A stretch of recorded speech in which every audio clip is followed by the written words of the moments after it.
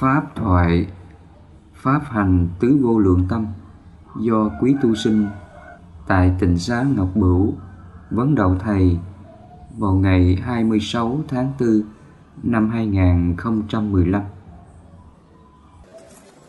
Có câu hỏi rằng làm sao để thương yêu tất cả mọi người xung quanh bằng cái tâm vô điều kiện mà không bị dính mắc, và mình không khổ vì họ. Con thấy mình càng thương ai nhiều là khổ vì người đó rất nhiều. Cái thương này là thương gì quý Phật tử? Thương này là thương ái kiết sử. Cái thương này là thương ái kiết sử nha. Còn cái tình thương từ bi hỷ xả, Phật dạy mình là cái tình thương gọi là lòng từ thương để mà mình tự không làm khổ mình, khổ người kia. Cái tình thương này mới gọi là đúng nha. Ví dụ nếu mình thấy người ta làm sai, mình đến mình chửi mắng họ, mình la rầy họ, nếu mình làm như vậy là họ khổ. Khi mình la rầy, mình sân lên mình la họ thì tự mình tạo cái nghiệp sân. Khi mình sân, mình tạo nghiệp sân, mình có thương mình không? Không có thương mình. Còn đằng này mình biết thương mình đừng có tham sân si mạn nghi với ai. Mình hiểu được khổ, nguyên nhân của khổ bởi những hành động của mình mình tránh cái điều ác, đó là mình đang thương mình đó. Mình đang tu tập cái lòng từ cho mình. Và cái nữa là mình hiểu rằng nếu mình nói ra cái điều ác cái điều không tốt, làm cho cái người đối diện họ nghe họ phiền lòng, họ đau khổ vì mình, thì khi mình biết trước như vậy thì mình không nên nói.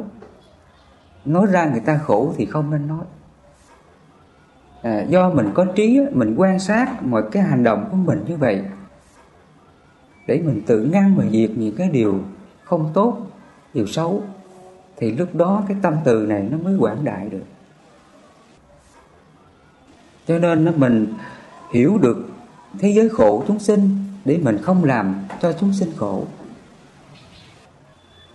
Chúng ta muốn quán tâm từ bi hỷ xả, mình phải hiểu rõ sự thật khổ và nguyên nhân của khổ. Ví dụ như là nếu mình giết con vật thì tự mình tạo nghiệp sát, mình sẽ bị cái hoạn khổ tương lai. Khi biết như vậy mình không có nên sát sinh, đó là mình thương cho mình. Và thứ hai nữa, nếu mà mình sát sinh hại vật, mình làm cho con vật đó đau đớn, khi mình đập nó, giết nó thì nó cũng đau đớn lắm. Cũng không khác nào người ta đập mình, giết mình. Nó cũng có cái đời sống hạnh phúc của chúng. Chúng cũng sợ khổ, chúng cũng sợ già, sợ bệnh, sợ chết, sợ đau đớn khi mà người ta đánh mình. Do mình biết được sự thật khổ và nguyên nhân khổ của chúng sinh như vậy mà mình thương xót, mình không nên làm hành động xấu đó. Do mình quán, mình hiểu được như vậy thì cái tâm từ, tâm bi, tâm hỷ, tâm xả này nó mới tăng trưởng được. Trước đây người ta dạy mình ngồi thiền là trải lòng từ bi, quán thương yêu tất cả chúng sinh.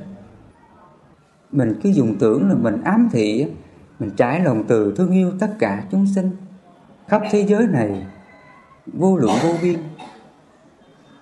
Mà nếu mình không hiểu được thì không bao giờ thực hiện cái tâm từ được. Mà ngược lại thì nó trở thành gì? Nó trở thành ái kiết sử liền. Thấy ai khổ lúc nào cũng khổ theo luôn, phải không? Bi gọi là bi lụy mà. Chứ gặp ai cũng thương. Thấy cái người đi ăn xin thương quá, thương mà không hiểu, rồi thương riết rồi cái gặp họ là khổ luôn à. Cái thương đó là gọi là bi lụy đó. Còn ở đây Phật dạy mình trải lòng từ, mình thương để mình hiểu được sự thật khổ, nguyên nhân của khổ, để tự mình tránh điều ác. Mình không có gây cái điều ác cho mình và không có làm cho chúng sinh khổ, thì lòng từ này nó mới phát triển được. Là như vậy đó. Thầy nói cái này con hiểu chưa?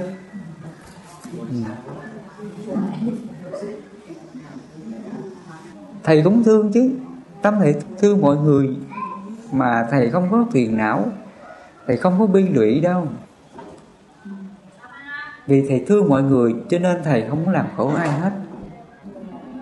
Và khi thầy không làm khổ ai á, thầy còn khổ không? Đó, cái pháp từ bi hỷ xả là như vậy.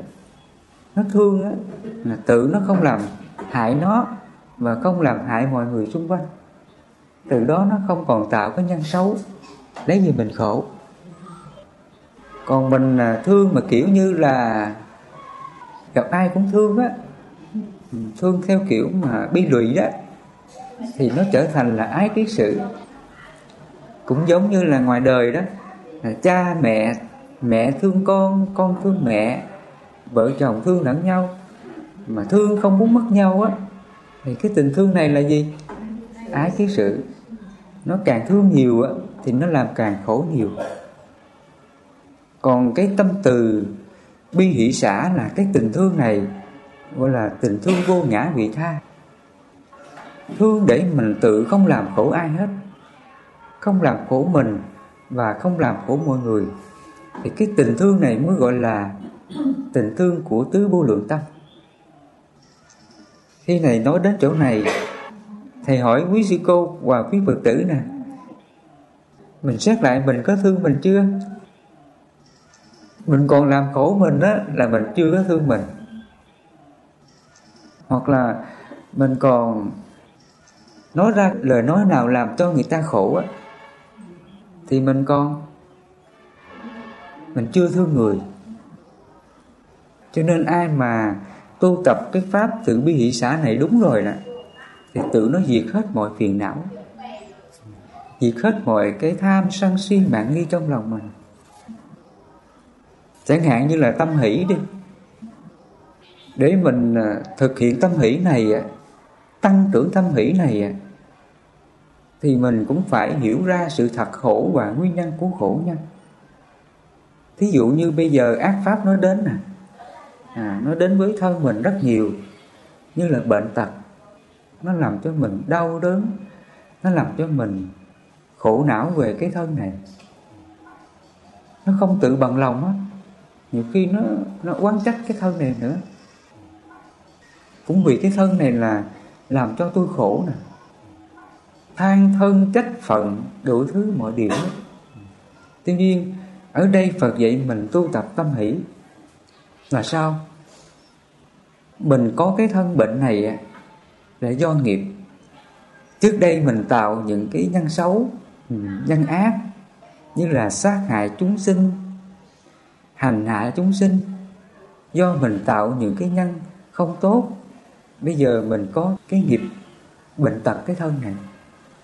Khi mình biết rõ sự thật khổ và nguyên nhân khổ do trước đây mình tạo, thì mình còn phiền trách ai không? Không còn.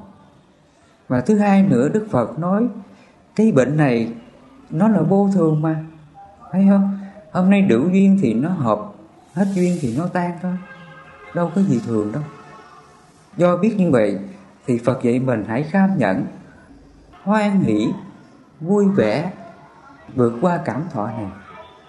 Do mình hiểu được khổ, nguyên nhân của khổ, do mình hiểu được các pháp vô thường, hợp và tan như vậy, thì lúc này cái tâm hỷ, hoan hỷ trước nhân quả này, nó mới tăng trưởng được. Cho nên chúng ta muốn tu tập tâm hỷ là như thế. Ác pháp đến nhiều chừng nào thì mình tư duy, mình quán về sự thật khổ, nguyên nhân của khổ, để tự hoan hỷ, tự bằng lòng với nhân quả đó, xả những cái nhân quả đó, thì ác pháp này không tác động vào ta được. Trước đây quý sư cô có thực hiện tâm hỷ này chưa? Cái chuyện gì đến là cũng than phải không? Gọi là nay than đời sau than đó. Người còn than như vậy, mình có hoan hỷ chưa? Cho nên cái tâm hỷ nó hay lắm. Nó hoan hỷ trước vô lượng quả khổ mà. Người mà tu tập tâm hỷ á, thì họ sống cuộc đời này là tự tại lắm. Người ta khen mình thì cũng vui, người ta chê mình thì cũng vui. Tại vì mình tự hoan hỷ hết, tự bằng lòng hết, để gì nó khổ nữa. Gọi là cái hỷ vô lượng là như vậy. Trước đây thì chúng ta khổ chút xíu là nó sợ rồi. Nó có thực hiện tâm hỷ được chưa? Chưa. Khổ chút xíu là vào chùa đó, quỳ xuống khấn vái Phật, xin Phật gia hộ cho con tai qua nạn khỏi, cho con được mua may bán đắt, cho con được làm ăn phát đạt, cho con hết nghèo khổ, vân vân. Thì nó có thực hiện được tâm hỷ chưa? Quý Phật tử? Chưa. Lúc nào nó cũng muốn nó sung sướng mà, nó đâu muốn khổ đâu. Còn người tu tập tâm hỷ á, nó còn sợ khổ và nó mong muốn nó sướng không? Không. Nó sống trong cái hiện tại, là hiện tại mình đang như thế nào thì tự bằng lòng, tự hoan hỷ với hoàn cảnh đó mà nó không còn khổ. Trường hợp như là mình thấy cái đời sống của Đức Phật đó. Ngài sống 3 y 1 bát, ăn ngày 1 bữa, thiểu dục chi túc. Với cái đời sống đơn giản như vậy, tự Ngài bằng lòng hoan hỷ với đời sống đó,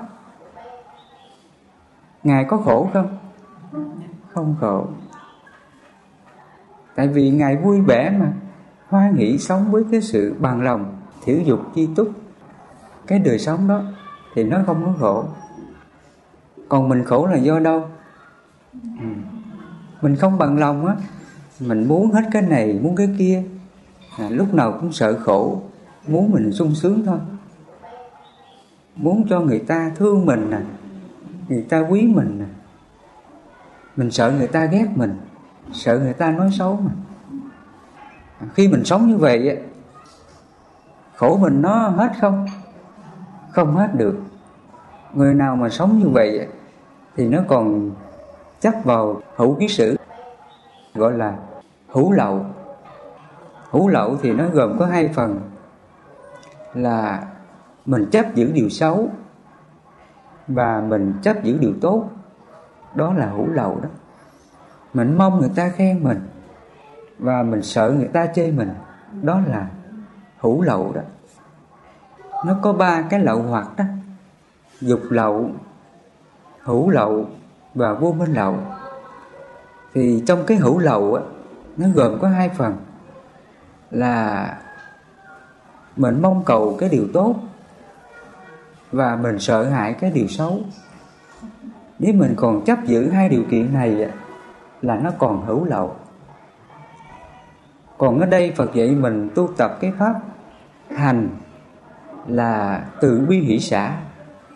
Hỷ là mình hoan hỷ, tự bằng lòng ngay cái cuộc sống hiện tại đó. Mình đang sống như thế nào thì mình cứ hoan hỷ tự bằng lòng cuộc sống đó. Nếu lỡ mình có nghèo, có thiếu thốn thì mình cứ hoan hỷ bằng lòng với cái nghèo đó. Và mình không có mong cầu là mình ăn sung mặc sướng. Do mình không có 2 cái điều kiện đó, nó còn khổ không? Hết khổ liền. Ở đời con người ta khổ là lý do đó. Nó còn chấp ngã, chấp thủ giữa 2 điều kiện này, sợ cái nghèo và mong cầu cái giàu, mà chúng sinh trở nên là đau khổ thôi. Như vậy là cái khổ này là do tâm tạo ra, chứ không phải là do hoàn cảnh tạo ra. Mình thấy trường hợp như Phật đó, Ngài sống bằng cái đời sống thiểu dục chi túc, đơn giản hết mức. Nhiều khi chúng ta dù mình có nghèo đến như thế nào chăng nữa thì ít nhất mình cũng phải có ba bữa ăn. Còn Đức Phật thì chỉ có một bữa ăn thôi. Có bữa người ta cho nhiều thì ăn no, có bữa người ta cho ít thì ăn vừa chừng, có bữa người ta không cho, tự hoan hỷ bằng lòng với cái bụng đói đó, mà không có sinh cái tâm là muốn cái gì nữa. Còn nhiều khi mình nghèo đến mức độ có thể là hôm đó mình không có tiền, mình cũng đi qua hàng xóm mình mượn gạo về mình cũng thổi nấu, ngày ăn cũng 3 bữa bình thường, mai mốt mình trả lại. Còn người xuất gia sống theo cái hạnh của Phật, mình làm như vậy có được không? Không thể được. Mà mình hoan hỷ bằng lòng với sự thiếu thốn đó. Khi mình sống được như vậy, nó giúp cho mình diệt ngã xả tâm đi dục đi ác pháp rất là nhanh.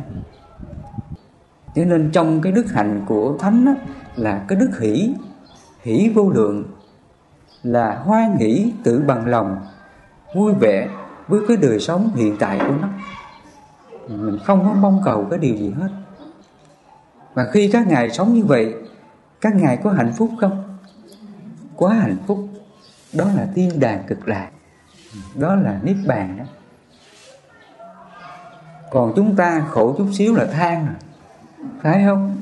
Hôm nay lỡ vợ nấu thức ăn mà không ngon á, ngồi đó mà rầu rĩ, em nấu dở quá, ăn nó không ngon gì hết. Cái này có không quý Phật tử? Nó không tự bằng lòng. Tại sao mà nó không bằng lòng? Do cái dục tham nè, nó muốn ăn ngon đó. Vì cái tham này nè mà nó làm cho mình sinh ra cái phiền não là trách vợ, trách người này người kia. Cho nên Đức Phật nói nguyên nhân của khổ là do lòng ham muốn. Vì lòng ham muốn này nó muốn tất cả, mà muốn mà không được á, thì sinh phiền não, từ đó đau khổ hiện hữu. Cái khổ nó có là do lòng tham thôi. Còn bây giờ mình sống theo cái hạnh của Phật là hoan hỷ vô lượng hoặc khổ, hoan hỷ vô lượng điều thiếu thốn, hoan hỷ vô lượng sự nghèo khổ, tự bằng lòng sự nghèo khổ. Mình còn khổ không? Không còn khổ nữa. Cho nên cái đức hỷ vô lượng là như vậy đó. Ai mà sống được cái đức hỷ này đó, thì ngay đó là niết bàn, ngay đó là giải thoát, đâu còn tu tập cái gì nữa, thấy không? Cho nên Đức Phật Ngài nói đó, trong cái bài kinh Bát Hành đó, tu tập tâm từ, tâm bi, tâm hỷ, tâm xả, 4 cái pháp độc nhất. Nó là pháp độc nhất ấy. Trong 4 cái pháp này, nếu mà chúng ta tu một pháp nào thì cũng chứng được quả vô lậu A-la-hán luôn. Nãy thầy chỉ nói tu tập tâm hỷ không đó, mà nó đạt được những cái điều tốt đẹp như vậy. Hoặc là trong cái tâm hỷ, Đức Phật có dạy mình là cái đức hỷ là bao dung mà tha thứ đó. Ví dụ bây giờ mình thấy ai có cái ưu điểm gì đó, nó luôn hoan hỷ, tán thán, khen ngợi. Nó thấy ai có cái trí tuệ nè, có đức độ nè, có được điều tốt, đức hạnh tốt á, thì nó luôn hoan hỷ, tán thán, khen ngợi những đức hạnh của người kia. Và khi nó luôn tán thán, khen ngợi những cái điều tốt của con người, thì nó còn có cái tâm là ích kỷ không? Không còn. Nó còn có cái tâm hơn thua không? Không còn. Do nó có cái đức hỷ như vậy, lúc nào cũng tán thán khen ngợi điều tốt con người, thì ngay đó tự nó xóa đi cái tâm hơn thua, ích kỷ, tị hiềm ganh ghét. Sở dĩ con người ta bị cái kiết sử hơn thua, đố kỵ, tị hiềm ganh ghét là không có đức hỷ này. Thấy ai mà giỏi hơn mình là không bằng lòng rồi, phải không? Khó chịu rồi. Thấy ai mà đẹp hơn mình là cảm thấy không hoan hỷ rồi. Thấy ai mà tài hơn mình là nó không chịu rồi. Thì khi muốn mình là giỏi hơn người khác á, tìm cách để mà hại cái người giỏi hơn mình, để lúc nào cũng cho mình giỏi đó. Cuộc đời nó có cái điều này không? Tị hiềm đó, ganh ghét đó, cái tâm đố kỵ nó dữ lắm. Khi mình muốn cho người kia không bằng mình, lúc nào mình cũng muốn cho mình giỏi đó. Thấy người kia mà tài hơn mình đó, thì tìm cách để mà nói xấu, chỉ trích, chê bai, hạ uy tín người kia. Cho nên ở đời con người ta vì hơn thua lẫn nhau mà làm khổ lẫn nhau. Lý do là không có cái đức hỷ. Đức hỷ là vô lượng. Cho nên đời Đức Phật á, ai mà có được cái ưu điểm gì, đức hạnh gì, Đức Phật luôn tán thán khen ngợi. Đệ tử của Ngài đó, nhiều người có những cái đức hạnh, trí tuệ, đạo hạnh, công hạnh rất là tuyệt vời, Đức Phật luôn tán thán. Như là Ngài Xá Lợi Phất, trí tuệ đệ nhất. Ngài A Nan là đa văn đệ nhất, thị giả đệ nhất. Hoặc là Tỳ Kheo Ni Thaparina là bậc đại tuệ đệ nhất. Hoặc là Ngài Ubali là giới luật đức hạnh đệ nhất, vân vân. Thì đó là những cái công hạnh đức hạnh Đức Phật luôn tán thán khen ngợi như vậy. Nếu mà chúng ta sống với cái đức hỷ này thì luôn luôn được hoan hỷ điều tốt của mọi người, tán thán khen ngợi điều tốt của mọi người.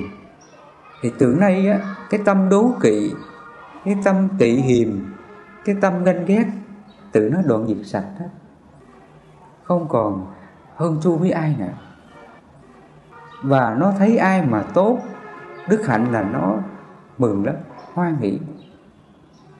Sở dĩ hiện nay chúng ta đang bị kiết sử hơn thua đố kỵ này nó còn là do mình không có tâm hỷ. Vì thiếu đức hỷ này cho nên chúng ta cứ đau khổ mãi. Nãy giờ Thầy nói rõ về Pháp Hành từ bi hỷ xả như vậy. Mình thấy cái Pháp của Phật vi diệu không quý sư cô và Phật tử? Quá tuyệt vời phải không? Từ nay quý sư cô và Phật tử, chúng ta hãy phát huy là tinh tấn sống theo cái Pháp từ bi hỷ xả này, là từ nay chúng ta không còn khổ. Mọi cái lậu hoặc, chấp ngã, tham sân si mạn nghi của mình từ từ sẽ đoạn diệt sạch hết. Ngay cả là cái tâm hỷ hồi nãy Thầy nói đó, mình hoan hỷ bằng lòng với cái sự thiếu thốn. Người ta cho ngon thì ăn ngon, cho dở thì ăn dở, không có khen chê, không có đòi hỏi. Hãy tự bằng lòng hoan hỷ với cái sự thiếu thốn này, thì cái lòng tham còn không? Tự nó diệt liền, phải không? Hoặc là nhân quả xấu nó đến nè, người ta chửi mình, người ta xúc phạm mình, rồi nó nói rằng là thôi, đó là nhân quả của mình. Trước đây mình tạo cái điều xấu đó cho ai, hôm nay đủ duyên nhân quả nó đến. Nhưng mà nhân quả này nó vô thường mà, hợp và tan, sinh và diệt, đâu có gì của mình đâu. Do nó hiểu như vậy cho nên tự nó hoan hỷ bằng lòng trước ác pháp này. Thì nó còn sân không? Hết sân liền. Và nó còn si không? Hết si luôn. Nó hiểu được rồi, đây là khổ, đây là nguyên nhân của khổ, do nghiệp mình tạo nên đó. Nó đoạn trừ tâm si luôn. Và nó còn kiêu mạn không? Hết kiêu mạn luôn. Nó hiểu, nó hỷ xả hết rồi, đâu còn chấp ngã cái gì để mà kiêu mạn nữa.